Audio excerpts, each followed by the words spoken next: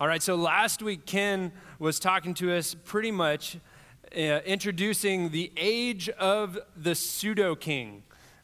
It's the king that wasn't a king, but acted like a king, even though he said he wasn't. He's like, nah, I'm a king, but I'm not, but I'll take all the things and do the stuff, right? So it was the age of the king that wasn't. And following Gideon and Abimelech, we're going to come up to Jephthah, who is the next pseudo-king. But before we get there, let's see where we're going to be today. So here we are. Here's our map. We've seen the map a couple times. It's in our notebooks. We're going to be on the east side of the Jordan today, primarily. Jephthah is going to be right there where the word Ammonites is, because the Ammonites are going to be who our main adversary is today. But above him, we're going to have Jair, and on the west side of the map, we've got Tola. We're going to briefly stop by those two guys. But look, on the west and south side, we're going to see Philistia, and that is going to be another one of our antagonists for today. And look at where they are, and we're going to see how they end up where Jephthah is today. So let's read. We're going to be in chapter 10 of the book of Judges today. Let's read verses 1 through 5 together. And after Abimelech, there arose to save Israel Tola, the son of Puah, son of Dodo, the man of Issachar, and he lived at Shamir in the hill country of Ephraim. And he judged Israel 23 years. Then he died and was buried at Shamir. After him arose Jair the Gileadite, who judged Israel 22 years. And he had 30 sons who rode on 30 donkeys, and they had 30 cities called Havoth Jair to this day, which are in the land of Gilead. And Jair died and was buried at Kaman. So why are Tola and Jair even in this book?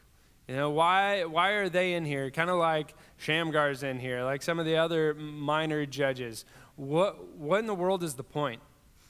I think the Lord is included this, and that the author of Judges included this to show us and kind of set us up for Jephthah.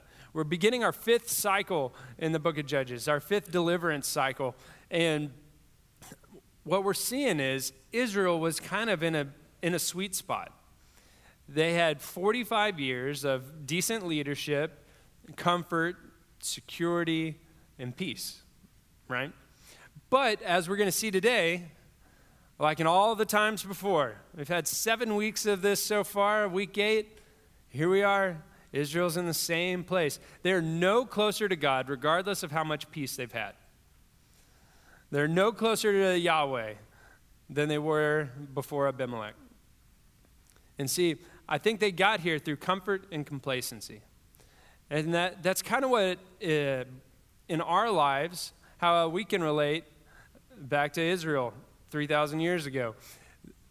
Comfort breeds complacency, breeds searching after other things besides God for our fulfillment. That's a word that I can say. The essence of idolatry, according to Warren Wiersbe, and you've got this quote in your notes, the essence of idolatry is enjoying God's gifts but not being grateful to the giver. And Israel was guilty. I mean, that's so true. Whenever you stop realizing which hand is giving you the food, you stop being grateful to that hand, and you start looking after all the other things. And that's Israel today. Here we are in the land of Gilead. I want to point Gilead at because Gilead isn't a tribe per se. Gilead is over the land of Gad pretty much, where the tribe of Gad was, but it's also a little bit into southern Manasseh and a little bit into northern Reuben. So we're on the east side of the Jordan. If you see it in your Bibles normally, they're the Transjordanian tribes. They're the ones on the other side of the Promised Land. So geographically, here we are, but chronologically, I want to bring us up to speed where we're at. We're about 60 years from the beginning of King Saul's reign. And we're about 100 years from King David's reign. So that's where we are at this point. The the author is dragging us along until the age of the kings. So, after 45 years of peace, 45 years of comfort, 45 years probably of prosperity, there's a growing attachment to the things that they've accumulated, the land that they've been placed in. And what we're seeing is they decide that they need a lasting Savior. We've seen that in the last two guys, the last two pseudo-kings. The cry has been, rule over us. We need somebody like everybody else has got to ensure that we are safe. And so in an effort to preserve that safety and prosperity, not only do they look for a kingly dynasty, but they look for a new religion. And that new religion is going to be all the religions. See, going to verse 6 of chapter 10, the people of Israel again did what was evil in the sight of the Lord and served the Baals and the Ashtaroth. We see this again. It's the fifth go-around. The people of Israel are doing evil. And again, like this isn't necessarily the moral evil outside of abandonment of Yahweh worship.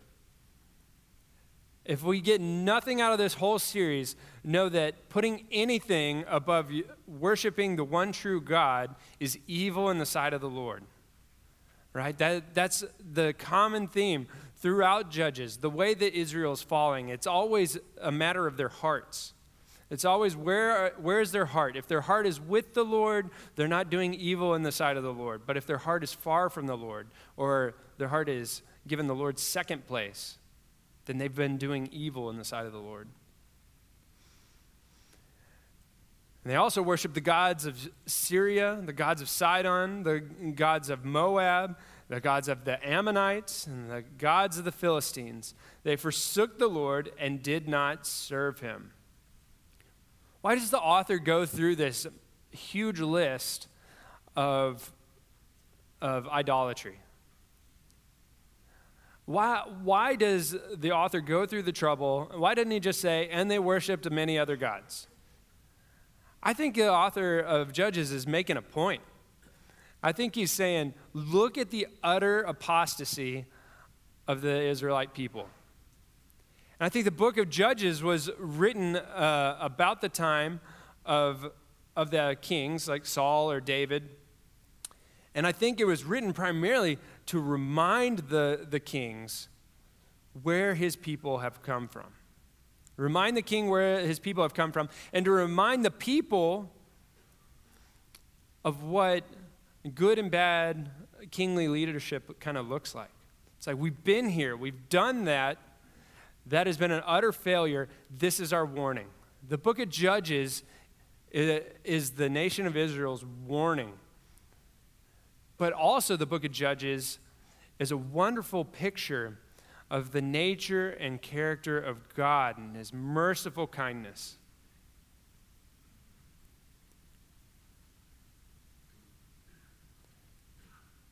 See, David Guzik says, the people of God are always in danger of worshiping what the world worships.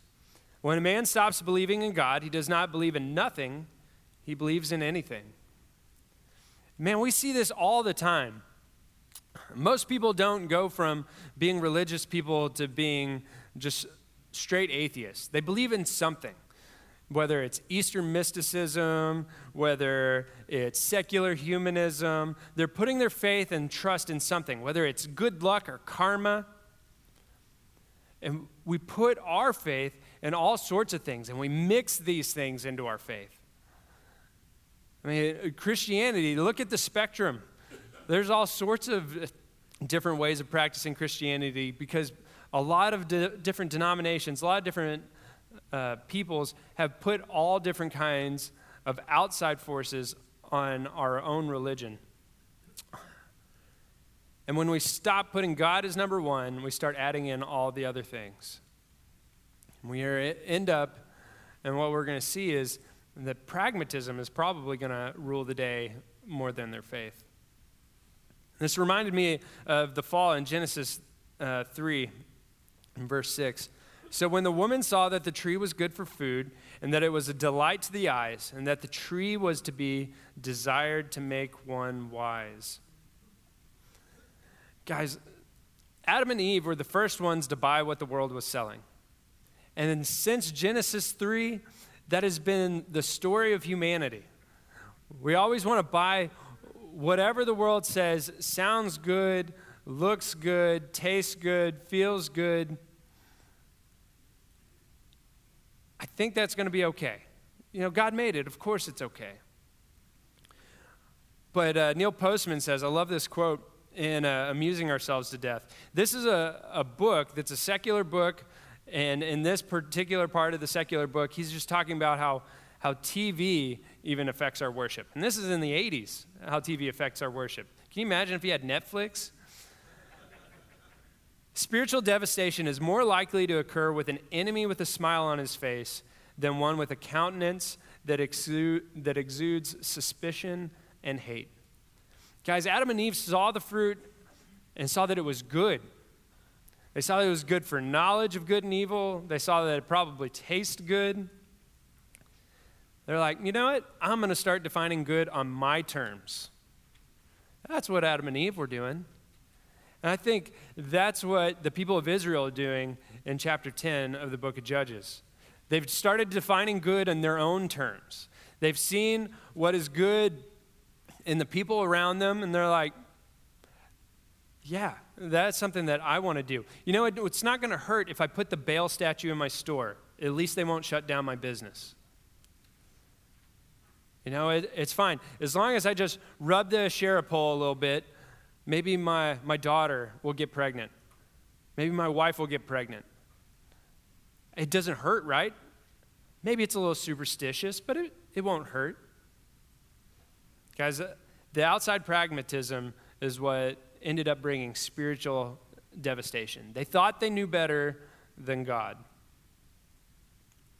So our cycle begins. Sin leads to suffering, which leads to sorrow. This is the fifth iteration. It should be a familiar pattern now. So the anger of the Lord was kindled against Israel.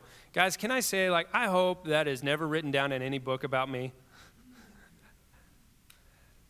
Was kindled against Israel, and he sold them into the hand of the Philistines and into the hand of the Ammonites. And they crushed and oppressed the people of Israel that year. Guys, we see this language of commerce again. And who's the one doing the selling? Who's the one doing the giving? It's always God.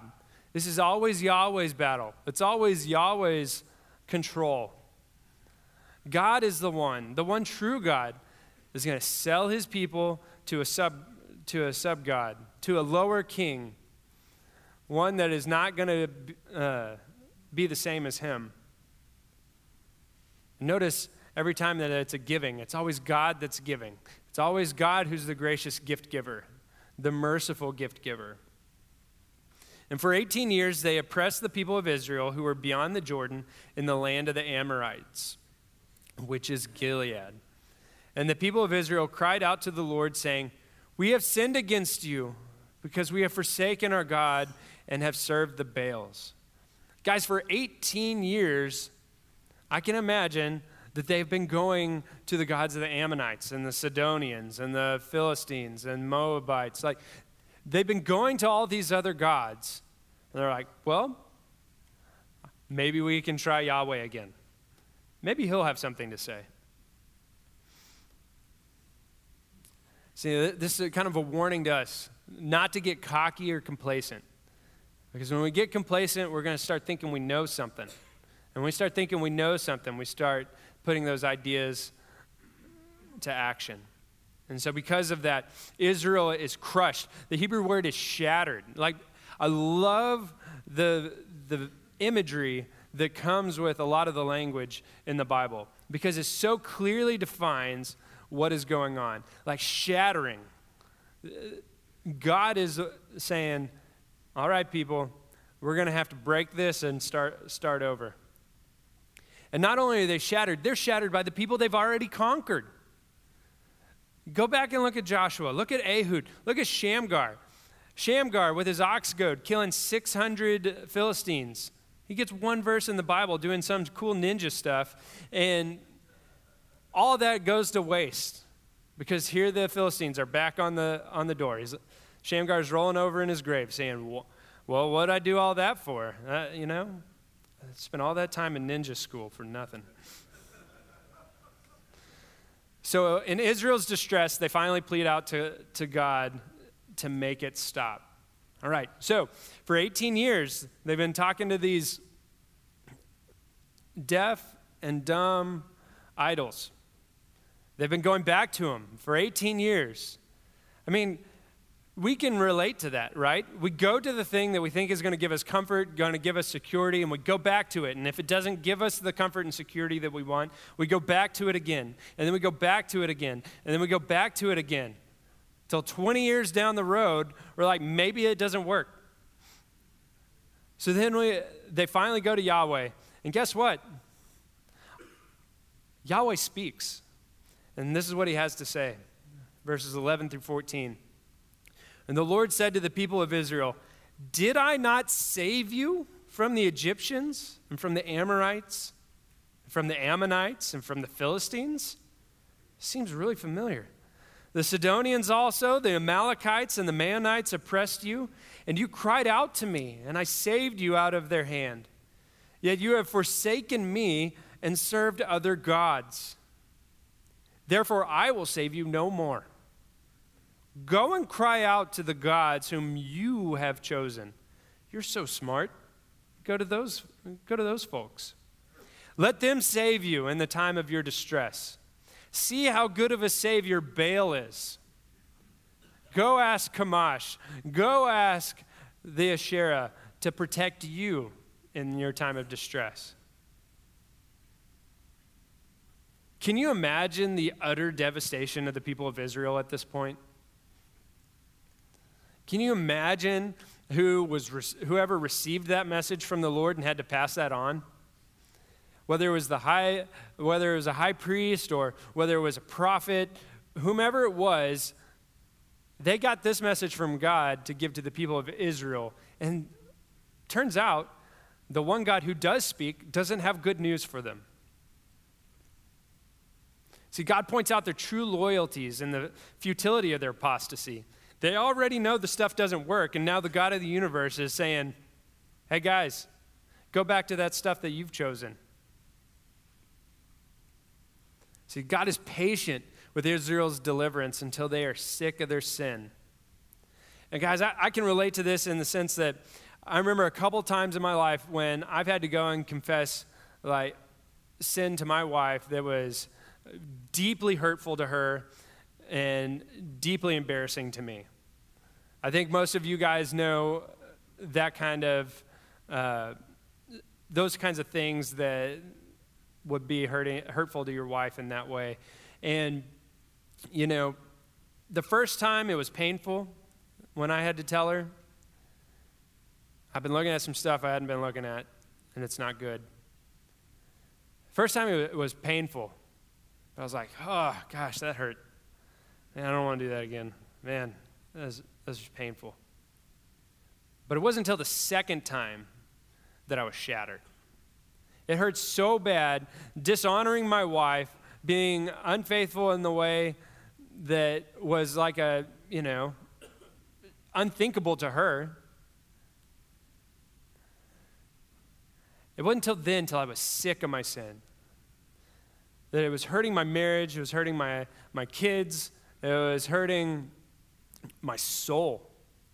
It wasn't until I was sick of it, until finally I was said, the goodness of God's plan, God's design is better than the ideas and the desires of my heart.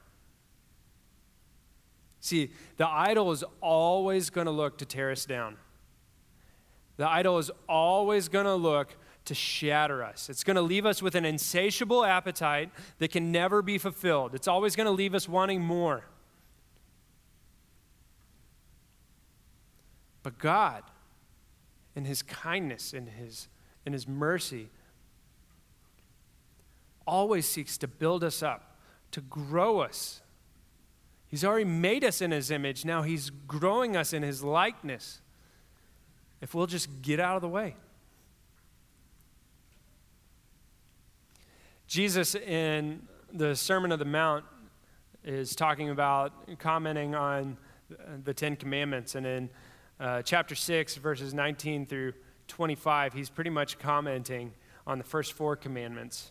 You know, I am the Lord your God, have no other gods before me, don't make any graven images, don't use my name in vain. Jesus is explaining what Yahweh worship looks like. He says, do not lay up for yourselves treasures on earth. No one can serve 2 masters, for he will either hate the one and love the other, or he will be devoted to one and despise the other. You cannot serve God and money. Like, that's true. The world says you can worship everything and it's okay. It's a big hula hoop. Come on, bring it in. As long as it doesn't mess with anything else in the hula hoop, like, we're fine with you. But God's a one person hula hoop kind of God. With God, loving the world is hating God. Loving the world is doing evil in his sight. It's not just doing something different. Dietrich Bonhoeffer, in his book, The Cost of Discipleship, which if you haven't read it before, it will bless your soul and challenge your faith. Our treasure on earth may, of course, be small and inconspicuous. It can just be a matter of the mind, a matter of the desire. But size is immaterial. It all depends on the heart, on ourselves. And if we ask how we are to know where our hearts are, the answer is just as simple. Everything which hinders us from loving God above all things and acts as a barrier between ourselves and our obedience to Jesus is our treasure and the place where our heart is. Guys, it's always about the heart. Our heart's desires are always going to be fleshed out in our behavior. Our heart's desires are always going to be fleshed out in our interests. And it doesn't take much to crack the door. Moving on to verses 15 and 16, chapter 10. So I believe from the time that God rebuked Israel, there was a little bit of time before Israel got a chance to respond back. You know, they had the devastating news of what Yahweh has said. And now they've had to think on it. They've had to despair about it. They've had to grieve over what the one God who speaks actually said. And I think maybe a year later, maybe a few months later, maybe a few days later, the people of Israel have gotten the message to a point, and the people of Israel said to the Lord, "We have sinned." Now that sounds familiar. They've said that before. But what's different? "Do to us whatever seems good to you." And that's a change. "Only please deliver us this day." So they put away the foreign gods from among them and served the Lord. And he became impatient over the misery of Israel. See, his patience and deliverance is his merciful kindness to draw us to true discipleship. God was patient in delivering me from my sin until it hurt bad enough that I was willing to give it up. I was willing to stop having that desire. Now, does that mean the temptation ever goes away? No, the temptation is around me at all times. Everywhere you look, there's an attractive thing out there that's desiring to pull my heart and my eyes off Jesus. Sometimes we get the picture, we are smart enough, we finally grasp it, and we repent before the Lord has to do this. But oftentimes, we don't come to the point of repentance, this point of do whatever seems good to you, until he's taken us to the bottom. So what does true discipleship really mean? I think this passage kind of points it out. It says, when we follow Jesus, regardless of our circumstances, that's that do whatever. No matter what my circumstances, I'm going to follow you. You do your thing. It doesn't matter what the outcome is. I choose you. True discipleship is when we realize that we are rich with God even when we are poor in life, and the strictness of Yahweh rule, that high bar of morality and standards, is infinitely better than the licentiousness of superstitious idolatry. Guys, we are superstitious people, and we think that whatever seems good to me is a good idea, but instead of seeing what seems good to God. So do whatever seems good to you, regardless of the circumstances. I choose to follow you. Do what you want. That's what it means to truly follow Jesus in discipleship. That's what it truly means to follow Yahweh in discipleship. True discipleship is found when there is nothing between ourselves and Christ. Remember that little thing that cracks the door. Size is immaterial. For them, they finally came to the point. This is why I think it took a while, because they had to come to a consensus that they were going to put away the idols. So they finally, in their humility and repentance, put away the thing that came between them. And true discipleship is when we trade the temporary self for the eternal Jesus. They finally decided they weren't going to serve the Baals anymore. They weren't going to serve the gods of the Sidonians anymore. They were going to serve Yahweh this time. So because of that, they realized, okay, we've repented. We're back to Yahweh. Now what? Well, we still need border security. We still, need to protect our businesses. We need to protect our land. So thus begins the misguided search for a Savior. Because though they've come to Yahweh, they still don't really know Yahweh very well. Going to verse 18, the Ammonites were called to arms, and they encamped at Gilead. And the people of Israel came together, and they encamped at Mizpah. And the leaders of Gilead, said to one another, "Who is the man who will begin the fight against the people of Ammon? He shall be head over all the inhabitants of Gilead." See, God placed in humanity the need for a Savior. It's in all of us. Whether it's Savior from our boredom, Savior from financial ruin, Savior from an invading country, God is always putting in us the knowledge that we are finite and need protection from somebody or something. And in God's wisdom, for some reason, he uses imperfect men to do that. God uses people like you. God uses people like me.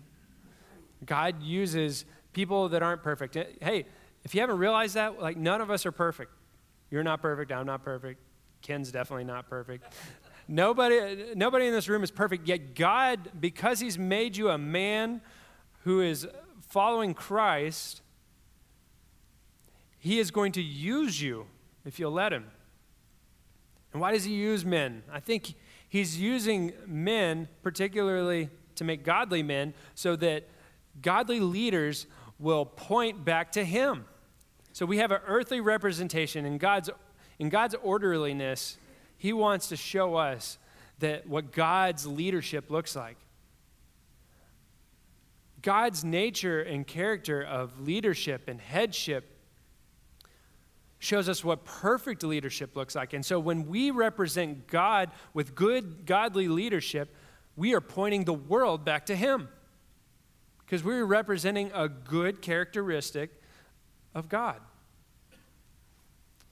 But he also teaches us through being godly men how to love people and to be humble, because there's no way we can love others. There's no way we can be godly leaders. There's no way we can be biblical men without God's help.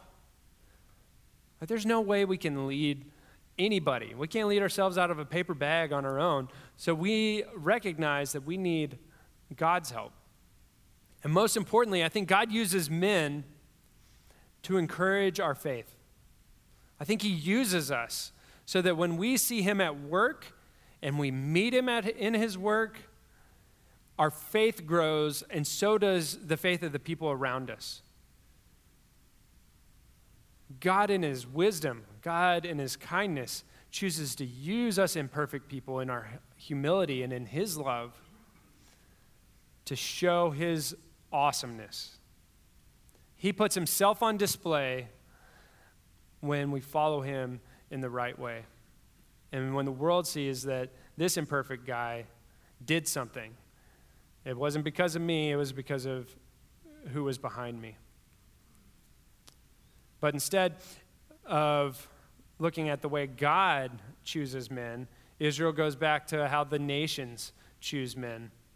And they look to them for their example and conclude, like Ken was bringing up last week, that a kingly lineage, a dynasty, is what will bring lasting peace.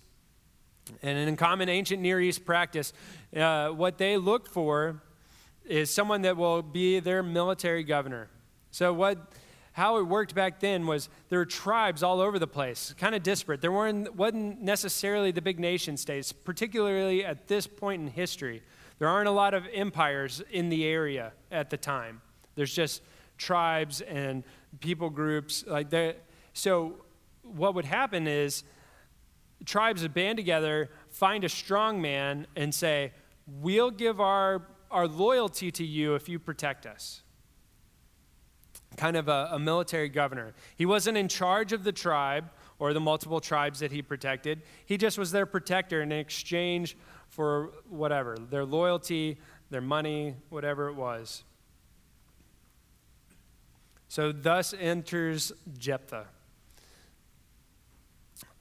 Going in to chapter 11, verses 1 through 5, let's read it. Now, Jephthah the Gileadite was a mighty warrior, but he was the son of a prostitute. Gilead was the father of Jephthah, and Gilead's wife also bore him sons. And when his wife's sons grew up, they drove Jephthah out and said to him, you shall not have an inheritance in our father's house, for you are the son of another woman. Then Jephthah fled from his brothers and lived in the land of Tob. And worthless fellows collected around Jephthah and went out with him. So Jephthah is the son of a prostitute. And for us, we're like, whoa, that's a pretty big deal. For them, it kind of wasn't that big of a deal. Like there were temple prostitutes all over the place. And the biggest point I want to make about that is that didn't take away his part of the inheritance. It didn't make, though he was like an illegitimate son, he wasn't that illegitimate that he was outside of the family. Does that make sense? So that brings us into why he got exiled. So his brothers sent him out to the land of Tob, which is northeast of Gilead, like outside of Gilead, way up into pretty much Syria, modern-day Syria. And they kick him out because that frees up a big chunk of inheritance. Jephthah was probably the firstborn because that's a pretty good reason. 2/3 of the inheritance went to the firstborn. That's a pretty good reason to kick a guy out. I mean, he freed up a lot of cash flow, a lot of land.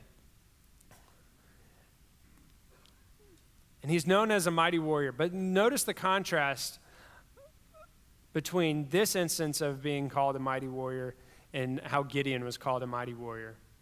Who called Gideon a mighty warrior? It was Yahweh. Yahweh looked at some weakling and he said, you are a mighty warrior.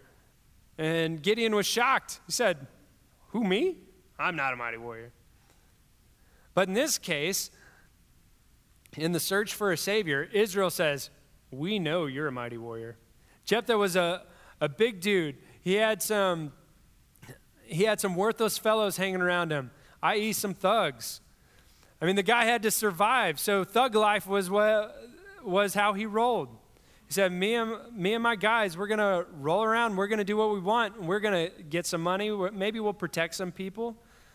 Maybe he was like a Robin Hood, I don't know, but one way or another, he was going to survive, and he made a reputation as a mighty warrior, as a strong man. So these empty guys, just to kind of show you the connotation of the people that were around him, it says worthless fellows, but it's the same kind of worthless fellows that Abimelech's worthless fellows were. So these weren't like nice guys. They weren't just a bunch of, easygoing militia folks. Like These were straight up thugs. Moving on to verses 5 and 6. When the Ammonites made war against Israel, the elders of Gilead went to bring Jephthah from the land of Tob. And they said to Jephthah, "Come and be our leader, that we may fight against the Ammonites." This is the Gileadites saying, "Come and be our military governor." That's what the implication of that word leader means. It's katzin, and it means protector, commander, our captain. Be the guy that, we go to when we need something. And what we easily see is that the elders don't necessarily want Jephthah. They just want what he can do for them. They're like, he's a strong man. He can do something for us. Let's go get him. How often do we treat relationships like that? I'll be your friend as long as there's something in it for me. How often do we treat our wives like that? I'll take you out to dinner, honey, as long as there's something in it for me. I'll do the laundry. I'll take you to softball practice, my lovely daughter. But you better love me and put me in a good home.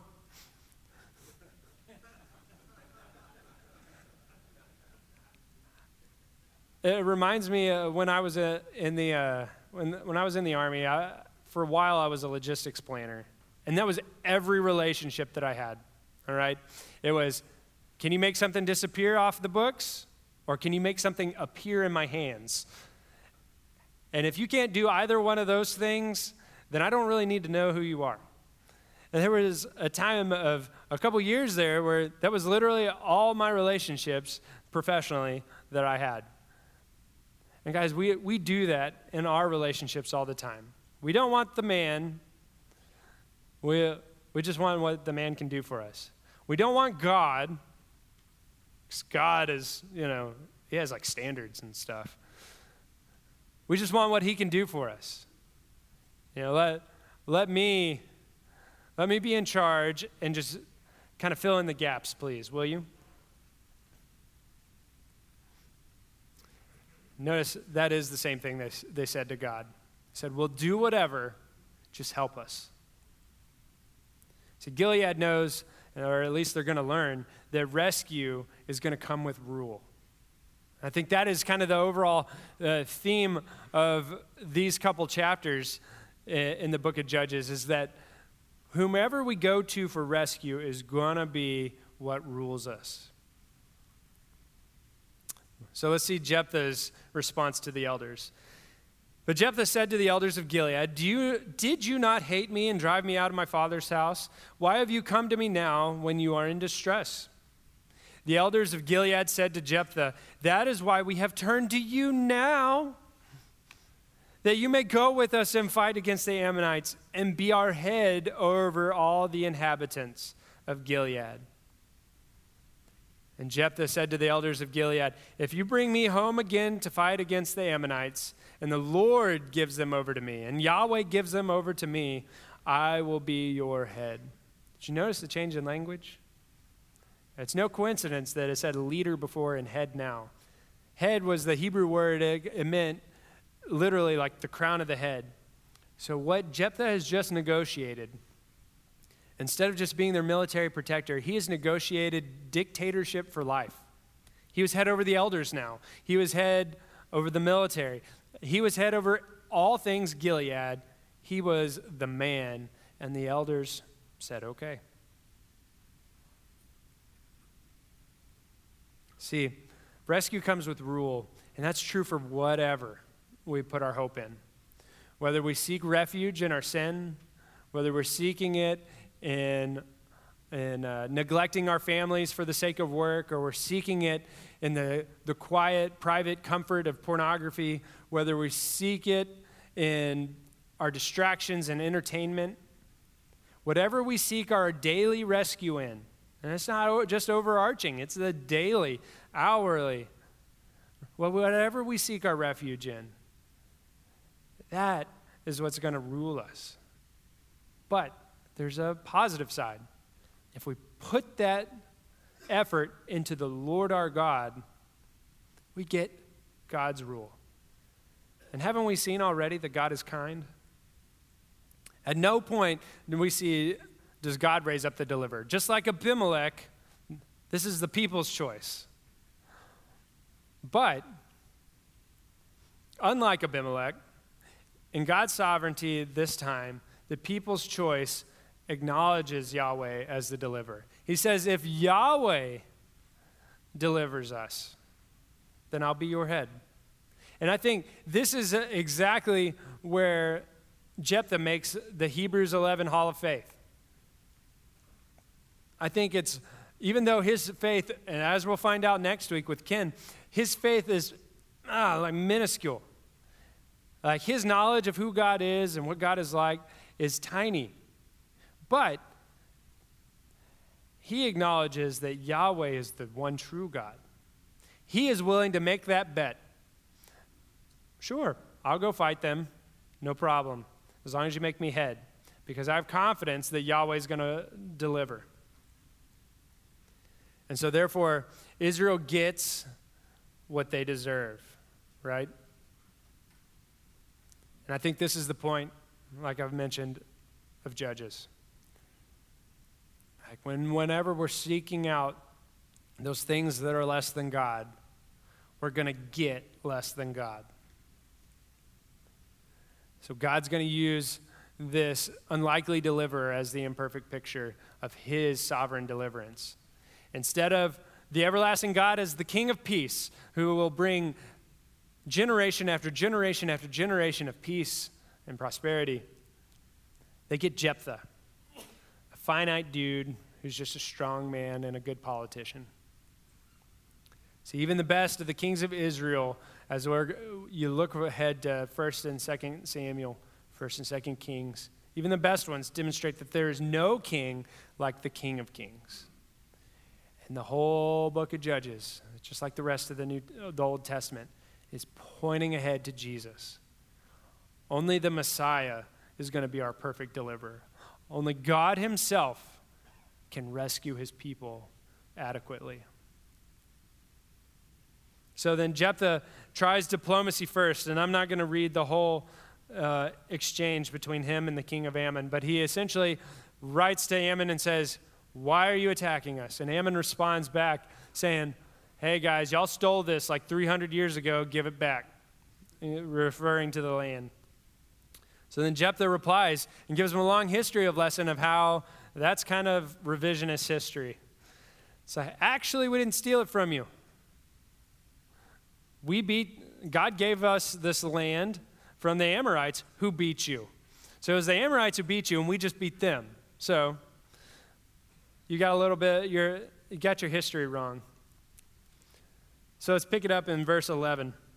"And now the Lord God of Israel has dispossessed the Amorites from before his people Israel. Should you then possess it? It was God that gave it. Will you not possess whatever Kamash your God gives you to possess? So whatever the Lord our God takes possession of before us, we will possess. And now are you any better than Balak, son of Zippor, king of Moab? Did he ever strive against Israel? Did he ever fight against them? While Israel dwelt in Heshbon and its villages, and Aroer and its villages, and all the cities along the banks of the Arnon, for 300 years. Why did you not recover them in that time?" I said, "Bro, you had 300 years to get this stuff back. It hadn't happened yet. This is clearly legal. Therefore, I have not sinned against you, but you have wronged me by fighting against me. May the Lord, may Yahweh, the judge, render judgment this day between the children of Israel and the people of Ammon." So in recounting Numbers and Deuteronomy and Joshua and the beginning of Judges, Jephthah just sarcastically argues the same thing to Ammon that God had replied to Israel. Remember, go back to your deaf, dumb God and see if that God will give you this land. If that God will protect you. If that God will save you and give you peace. Because the common law of land possession back then was where you were at, God gave that to you. The king of Ammon understood that more than we understand that, I think. That this was always a supernatural battle. The two parties knew that it was always going to be whoever had the strongest God gave the land. That's who gave victory in battle. And we find out, and Jephthah believes that it is God that gives and God that saves, not Chemosh. So Ammon's revisionist history is uncovered as a fight against Yahweh and not Israel. That's for our benefit. We get to look into history and see that this actually was that spiritual battle, and that Ammon was coming against Yahweh, and Ammon was ignorant enough to think Chemosh was better. But ultimately, Jephthah is correct. The Lord, he is the judge. It's Yahweh. And what we're going to see is if we believe that God is king, we need to let him rule. Because our rescue is going to come with his rule. If we seek our rescue in anything else's rule, we're going to get the rule from that thing, and it's going to be less than what God has to offer, which is peace with him. The one true God who actually speaks. So we're going to go into our discussion questions, but before we go into it, I want to offer one kind of pastoral note. I kind of want to train you guys like I've been training your table shepherds for the last couple years, and that's on caring for one another. I realize that we don't really build you guys up as much in that way. At the tables, I just want to remind us and really put it in perspective that our tables are a place of discussing the questions, but it's beyond that. It's a place where we can come together and work on our hearts. So let it be a place of grace. There are very few of us that are in just blatant, unrepentant sin that need the admonishment. You know, if that's the case, feel free to admonish. Use your discernment and the wisdom of the Holy Spirit. But most of us typically just kind of need encouragement or help. We don't really need fixing. We have a tendency to fix. If I've ever sat at one of your tables, I'm guilty number one. All right?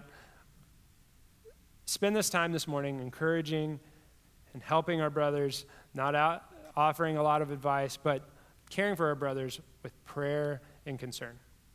You know, that's a wonderful joy and a privilege we have of meeting together, and it's a place where we can offer the grace and the patience of our Lord. All right, so here's our discussion questions. What specifically does it mean for you to humbly accept that God's rescue comes with his rule? And what do you need God's help with to be a true disciple? And also the second question, do you want God or just what God gives you? All right, what are you going to meditate on to remind you that God is better than the things? All right, so Father, thank you for the opportunity to dive into your word and see your nature and character. And God, thank you for being our rescuer. Thank you for being the King. Help us to treat you as such. God, please bless the time around the tables. In your name, amen.